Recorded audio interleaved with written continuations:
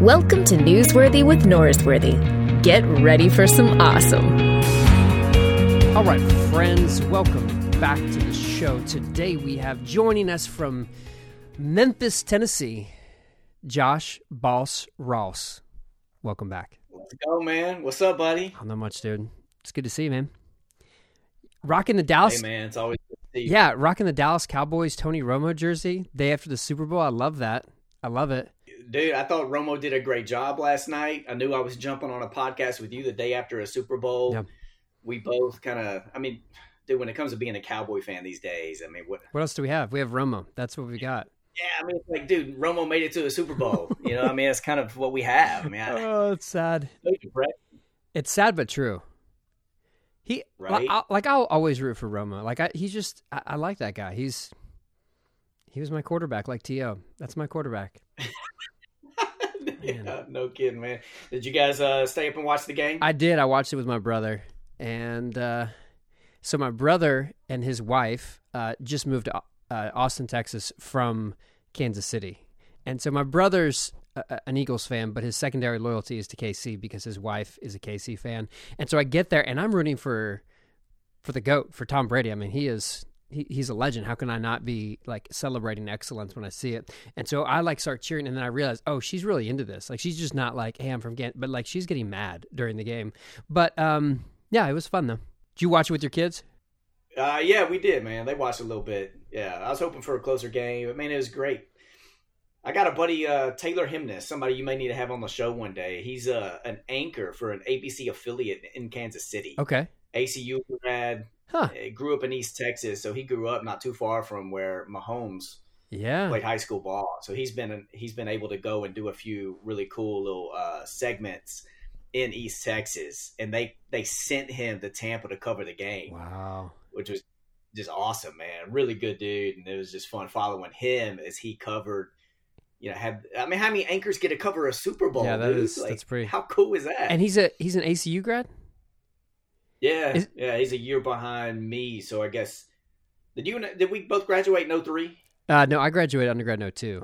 So he graduated. Okay, he graduated 04. He would have been 04. Wow, good for that guy.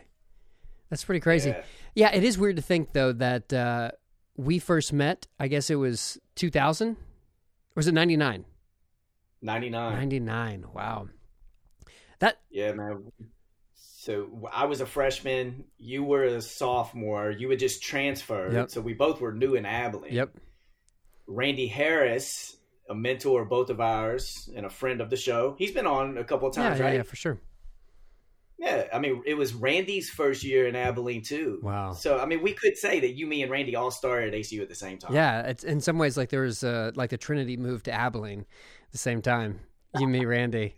That's one way to tell the story. I had a guy at my gym, and talking with him, and I said, where are you from? You're new to the area. And he said, yeah, I'm from California. So what part? And he said, the Bay Area. And he said Half Moon Bay. And I said, oh yeah, like the Bay Area. And I was like, yeah, I actually interned out there back when I was in college before my senior year. And he goes, when was that? And I go, it was 2001. And he goes, oh, so a long time ago. And I was like, yeah, that's right. It was a long time ago. It is crazy to think that you and I have known each other for over 2 decades. Dude, half of our lives, man. Half of our lives. Wow. Yeah. So Stormont has this ranking. I don't know if you've heard him talk about it, but he has a ranking of his top 10 best friends. And so he literally has them ranked out. And so Atchley's number 4. I'm number 5. His best friend Bub, I think, is number 1. But then again, you say Bub in Arkansas, that's half the population.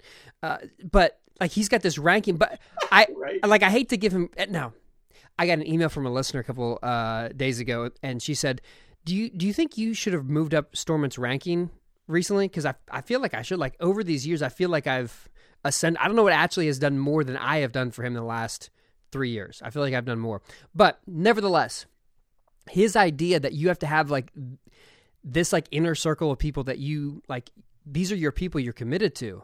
It really stuck with me, and I'm not as bad of a person as him to actually publicly rank people out loud, but I've definitely got an inner circle of people that. Hey, these are people that I'm going to be with for a long time, for many more decades, and obviously you're very high up on that list. And to think of having someone in your life for half of your life is something that not everyone can say they do outside of their family. Yeah, no, man, for sure. There was somebody who wrote on friendships a number of years ago. I mean, this may have been 20 years ago. And they talked about how everybody, you have acquaintances, casual friends, close friends, and intimate friends. Yeah. Of course, you have more acquaintances than anybody else.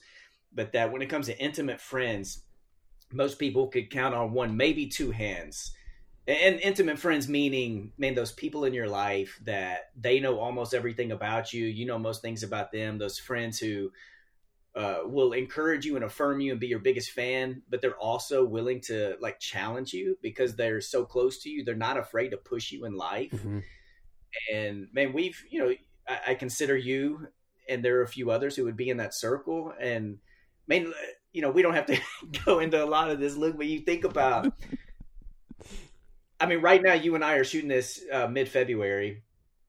And I mean, it was 11 years ago. My sister went through a battle for her life and passed away February 22nd of 2010.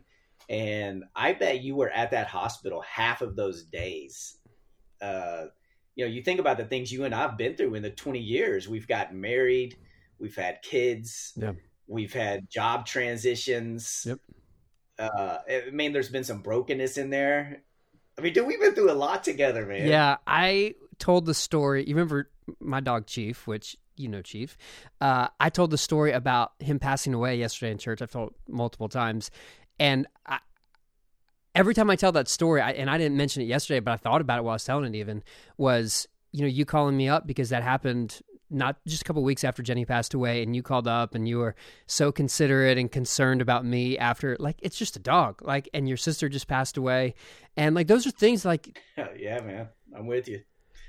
Oh, good. Okay. Now I just felt really old after that sort of like nostalgic trip down memory lane. Is this the big year for you though? It is. 40's coming in August, right? It is. Yes. It's definitely coming in August. Any tips? Cause obviously you've, right. Yeah, I mean, dude, I've been riding in the 40s now for 4 months. So if you need anybody to give you a few tips, I got you, bro. Oh man, I don't know. Once we get closer to August, I might need an intervention. Man, when my parents were 40, I thought they were ancient. Yeah, yes, I remember. Sure, my kids don't look at me right now and think I'm as old as I thought my parents were when they were 40. No. I was getting Chipotle with Avery. I guess it was Saturday night maybe.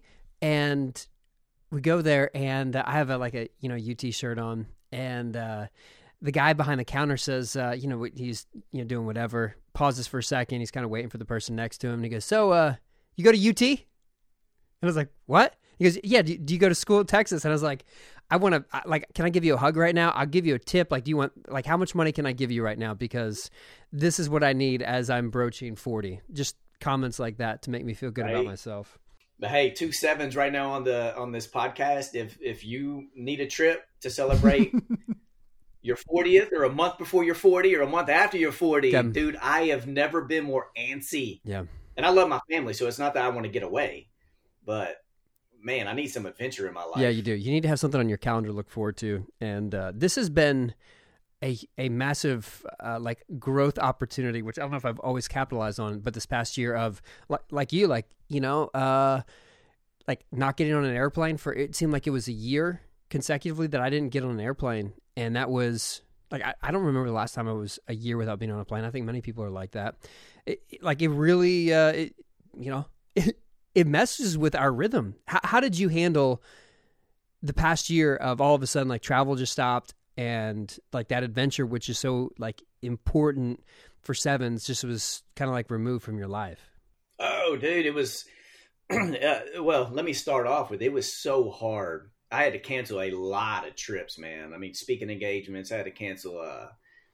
We had been looking forward to going to Hawaii with my parents. We had a Hawaii vacation. And as a parent, dude, how many summers do we have with our kids, man? It's not like we get 100 of these. So to lose 1 or 2 summers, you're missing out on, a couple of years of an 18-year span you have with a child. So, man, a lot of that, I do a father-son baseball trip with my kids every summer. So there may be 2 summers now where we don't get to go to a baseball stadium, and those are usually real quick trips we take. Yeah. But man, that was hard. But I tell you what was a gift to me is, you know, man, 2019, there were just some events in my life that, like my confidence just took a hit and some insecurities surfaced that I just had to deal with some of my brokenness. One of the cool things about 2020 for me is the place that God used to repair some brokenness in me was in the local church. It wasn't on other stages. It wasn't on other platforms because I wasn't able to travel. It was investing in the local church, in my local context, my local community. And that, I feel like that was a gift for me last year. Yeah. Yeah. That's good. Well, right around the corner, we have Ash Wednesday waiting for us. I assume this is going to be out 2 days before Ash Wednesday. And, you know, Ash Wednesday is a day that we remember our mortality, our finitude, how, we are not the masters of our universe, that from dust we came and to dust we shall return. It seems like this year, more so than any other year, will be an opportunity to celebrate Ash Wednesday with pretty clear eyes and being aware that, we've had, I think the number is 500,000 people in America have passed away from COVID-19. And it'll be a unique year as we approach this, this holiday. Do you think that's fair? Is that how you understand it too? Oh, dude, absolutely, man. I mean, I think this is a unique, excuse me. I think this is a unique Easter season, Lenten season that this could be the only Lent season that we're fully immersed in COVID.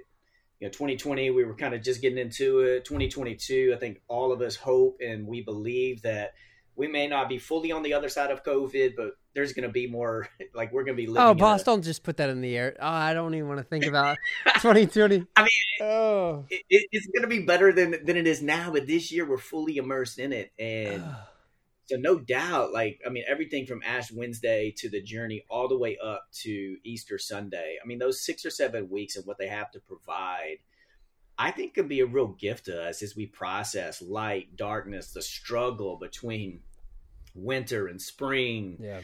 And just, what it means. I mean, just what that journey means, man. The journey up to Easter is a journey of reflection, of repentance, of renewal. Yeah. And man, I think this is a unique season that the local church has to really capitalize on what that journey should be like. Yeah, for sure.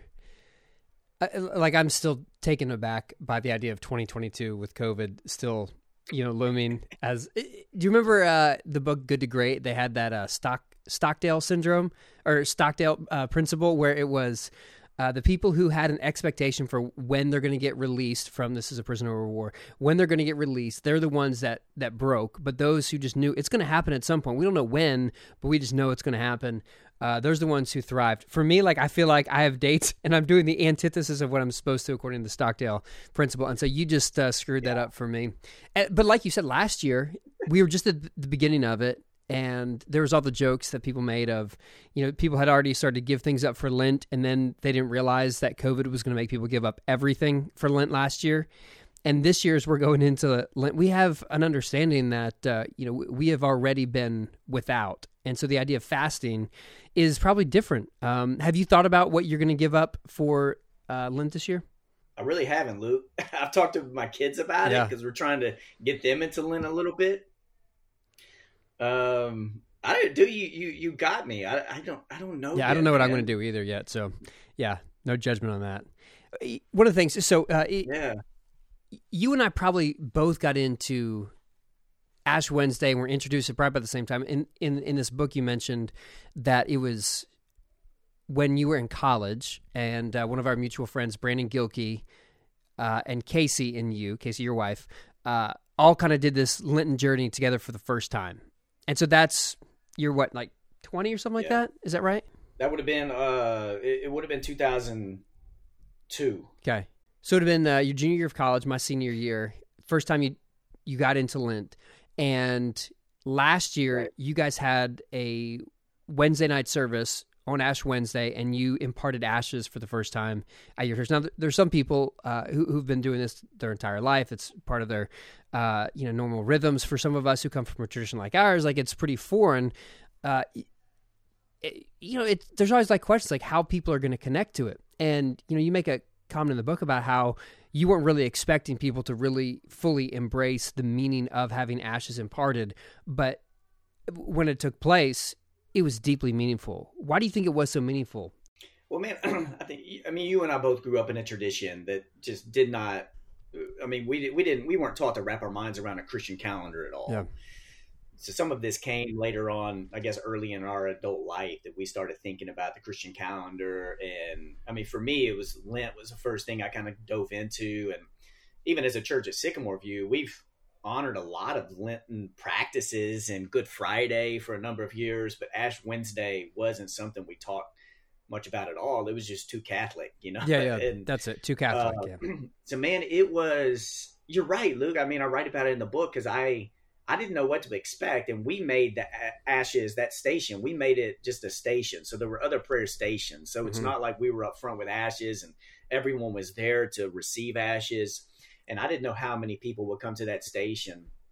And when I looked up and saw just dozens of people and how meaningful that experience was for them, it really blew me away. And I think for people, there was a light went on of the how powerful repentance is for people, because some of us grew up in traditions or grew up just thinking about faith like repentance is something I did when my conversion experience, not like I need repentance for my sanctification.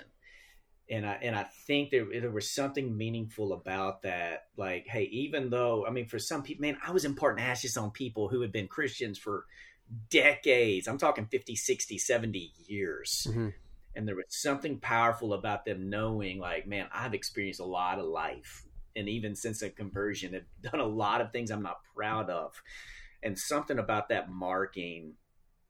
And for me, as one who received ashes, but also gave ashes, there was something so powerful to know it's in the shape of a cross. So there is something about ashes like, man, we're sinful people, but we are touched by the cross. So there is redemption in this story. Something so powerful about that. Yeah. The connection between, ashes, which remind us from dust we came, to dust we shall return. And obviously ashes being sackcloth and ashes, like it's the kind of from that lineage of like acts of repentance that we find even in the Jewish text, that there's something about our mortality that makes us deeply aware of our need to repent, because, functionally repentance is basically the idea of changing directions. And when it appears that you can see your final destination, it lets you know loud and clear if you're on the right path. And as we see our mortality, all of a sudden it's like, wait a minute, I don't like where this is ending up, so I need to change. But so I love that about Ash Wednesday. But repentance is kind of a hard, for me in some ways it's like it's a hard thing, because you think, I need to repent if I do the big overt things, right? So we confess if you do one of the quote unquote big overt sins, but the sins of our heart, the sins of like, greed or selfishness or being unforgiving towards other people.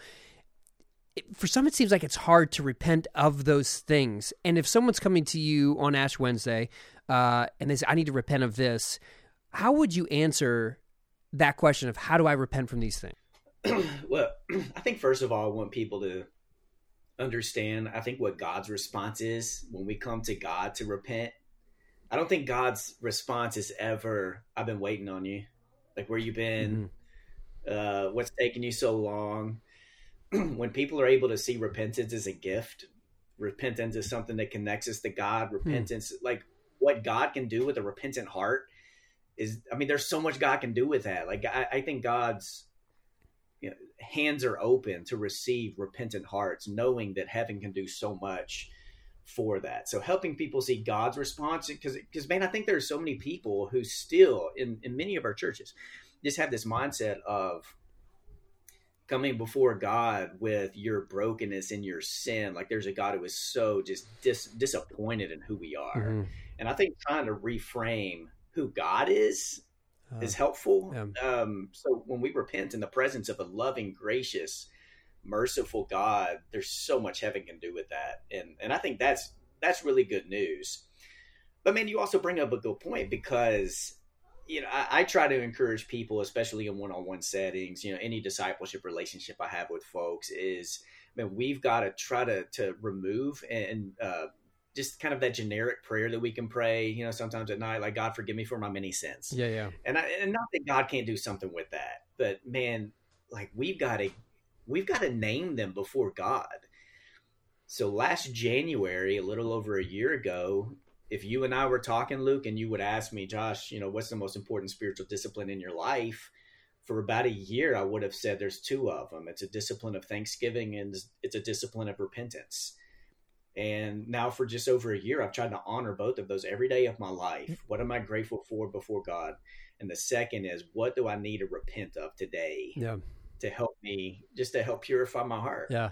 When I had Father James Martin on the podcast, he was talking about the examining, and one of the pieces to that is a confession. And I've since altered kind of like my nightly gratitude practice to here's something that I confess this is not God's best for me. This is something that I stepped outside of, God's will for my life. And I found it to be, I don't know. It doesn't feel as life-giving as gratitude does, but it seems like it has a more formative effect because I find myself thinking about that even more because I'm going, man, I've written that down twice in the last 4 days. I feel like I really need to do something about, be more patient about this or whatever the issue is. So yeah, it's helpful. It's a helpful practice. What does it actually look like on a day-to-day basis for you? Yeah, for me, it's, which by the way, dude, your podcast with, oh man, who'd you just mention? Jim Martin? Yeah, with Martin. I think, was that the same day he was on Colbert? I think it was no, it was a couple days before that because his, okay. Did you watch him on Colbert? I did, man. Yeah. Yeah, on Colbert, he stacks a bunch of books behind him, and for me, it's just here's just my, my window. I'm not gonna dress it up for you. So, hey, look, you're so much better than Colbert. Yeah, I just want you to know that he doesn't have to have the book to remind Colbert of what the book is. For me, he just knows I'm gonna memorize it. Yeah. So, man, back to your question. On a daily basis, it's usually in the morning for me. I usually have a lengthier prayer time in the morning to center my heart, walk with God. And look, there are days where I'm asking God to reveal the things in my life that I need to repent of. Mm-hmm. And usually God, sometimes in a very gracious way and sometimes in a more God's confronting me of some things in my life. Sometimes, man, it's the same thing. And then there are other days where, man, they're just things I need to name before God. Here are some things in my life that have to change. Yeah. There's pride in me that, man, I think that's going to be something I repent of for the rest of my life. Pride, coveting, jealousy, selfishness, need for approval. Just things that keep me from being the person God and the leader God has created me to be. But being able to reframe it, like I said, in this light of a God who is receptive of those moments has really transformed what repentance could look like for me. Now, with that said, Luke, I think especially as we enter into this Lenten season, the need for communal confession will take on, I think, a new meaning for a lot of us too. There's individual personal confession for the sake of our own sanctification, but communal confession, man, we've all been on this journey together for over a year that has not just included, it doesn't just include a pandemic that has made a lot of us think about just our relationship to God, but man, the need for communal confession when it comes to, just social and cultural unrest that we've gone through. Yeah.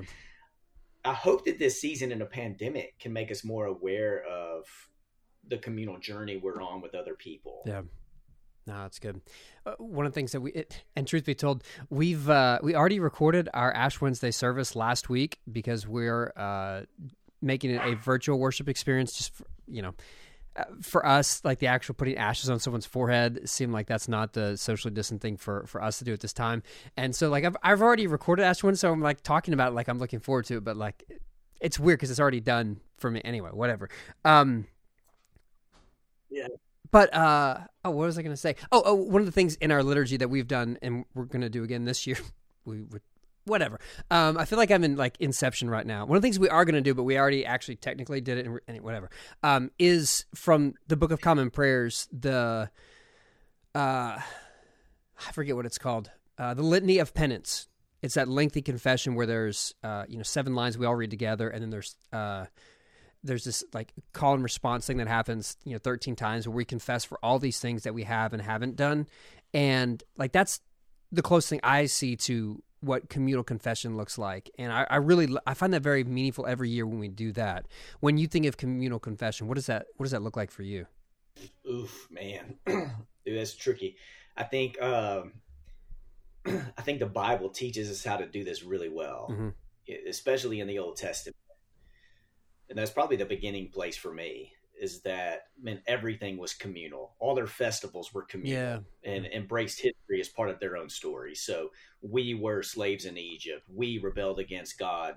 We built idols and worshiped idols among us. So that makes it easier move for me to help people understand. Man, this isn't something we need to be afraid of. There are sins in the past from our forefathers that is part of just generational cycles of living human life. Mm-hmm. So we acknowledge these because there are still cycles we're trying to break. Yeah, that's good. So Ash Wednesday's coming up a couple days after this releases. It is an opportunity to repent. It's an opportunity to confess. It's a time to remember our mortality and our finitude. It's a time to remember that God became temporary, so we don't have to pretend to be eternal. God became weak, so we don't have to pretend to be strong. God became limited, so we don't have to pretend to be limitless. Like all these things, and it kicks off the season of Lent. And one of the resources that I've used, because you're such a big fan of it, is a book by Henry Nouwen that you've read most Lenten seasons for the past 20 years. Is that right? Probably, yeah, man. I bet I've read it every year for 20 years. Is it Show Me the Way? Yeah, Show Me the Way by Nouwen. It's a great resource. Now, You've decided to come out with your competition to Henry Nouwen and create a better version of that. So you can throw the Nouwen one away now that Boss Ross has his own Lenten reader, and now the title is Anchoring in the Storm. So you wrote that mainly because you thought Nouwen's book is outdated and obsolete, correct? That's one way to tell the story, right? Yeah, dude. I wrote this book, and here's a challenge. This is the first book I wrote, and Luke, man, I don't even know if I have another book in me. Mm-hmm. This is the book I wrote. Hey, how's it going? My daughter Audrey just snuck in to the recording. Well, it's seasonal. This book is seasonal. Mm-hmm. Like I knew I could have tried to write this in a way where it fits for every Easter season. Mm-hmm. And maybe we end up adapting it to function in that kind of way. But man, I think we have a unique season right now in the local church to help people walk through an Easter season while we're also working, moving through what may be a once in a century pandemic. Yeah. A lot of unrest to help us anchor well. I mean, I kind of dove deep into 2nd, 3rd century Christianity, where Easter became this major season for renewal. I think it was a time, and I don't want to act like the church didn't take conversion seriously in the 1st century or early on in the 2nd century. They did. But Easter became a time of preparation for conversion, what conversion was supposed to be, rooted in deep forms of discipleship. And I think that's kind of where Lent was born out of. Like, this is a season for renewal for the church. Mm-hmm. And I knew that as we moved into 2021, that, man, so many of us feel like we have been treading water. And when you tread water, you are reaching for anything that can keep you above water. So we have people who are reaching for anchors that are false anchors that may keep them afloat for a season, for a few weeks, months. Mm-hmm. And what an opportunity for the church to help people anchor in the right things, like the true source of life. So this whole idea of anchoring in the storm, man, it's an 82-page book. This is a short book. I wrote it in like 10 days, man. It was kind of I just had this idea, started writing, so there's stories, and I try to process some storms that have happened that do take place in the Bible. And what do we learn about the character of God in them? Yeah. Because I do think storms and waves, that is an image most of us can use and connect with of what the last year of our lives have been like. Yeah. And in the last year, we've remembered, or we've been forced to finally conceptualize the importance of having anchors, of practices, of spiritual disciplines, of things that keep us connected and rooted when, life seems to be just knocking us off course. One of the stories you tell in the book is when, I guess it was a year ago when you were down in Florida and the hurricane came through. Dude, it was September 2020. Wow. Yeah. And so it was my 40th birthday. That's man. Right. That's right. And so you're down there. A hurricane comes through, like a good 7. You decide, hey, this sounds fun. Casey, your beloved wife, poor wife, who is a 6, so she has a different experience of a hurricane. And you guys hang out too long, and eventually the only highway that you can get in and out is shut down because it's over water, and so you're stuck there. And I remember you texting us, and we're going, oh, Boss is going to get swept away in the hurricane. That's a perfect way to wrap up 2020 with Boss being taken out to sea. But that's a fitting metaphor for how many of us have felt in this past year. And this past year has been a season in which we just show up somewhere. We show up into something thinking it's going to be like this. Oh, it's a great year. We're going to have good things are going to happen. And it's like a vacation. And then all of a sudden, life gives us circumstances that turn us upside down and backwards, and we're grabbing for anything to hold on to.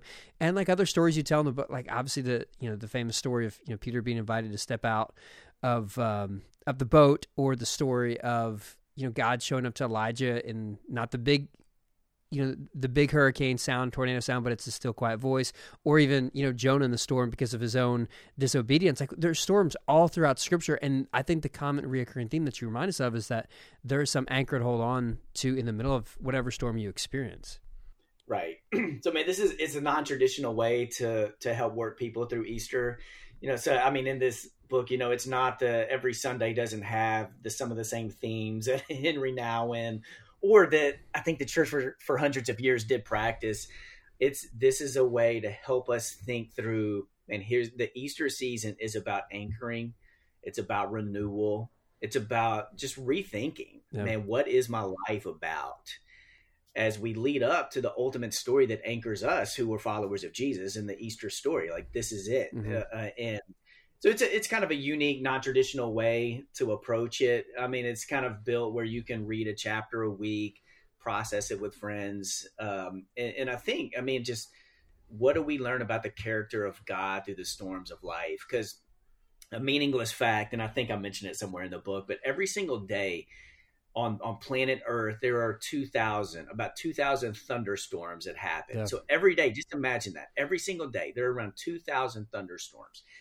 And then we start thinking about how many other storms are happening in the lives of people all over the world. Because waves come at us in different, sometimes the waves are coming and you can barely feel them. And sometimes, man, we feel like we're going under.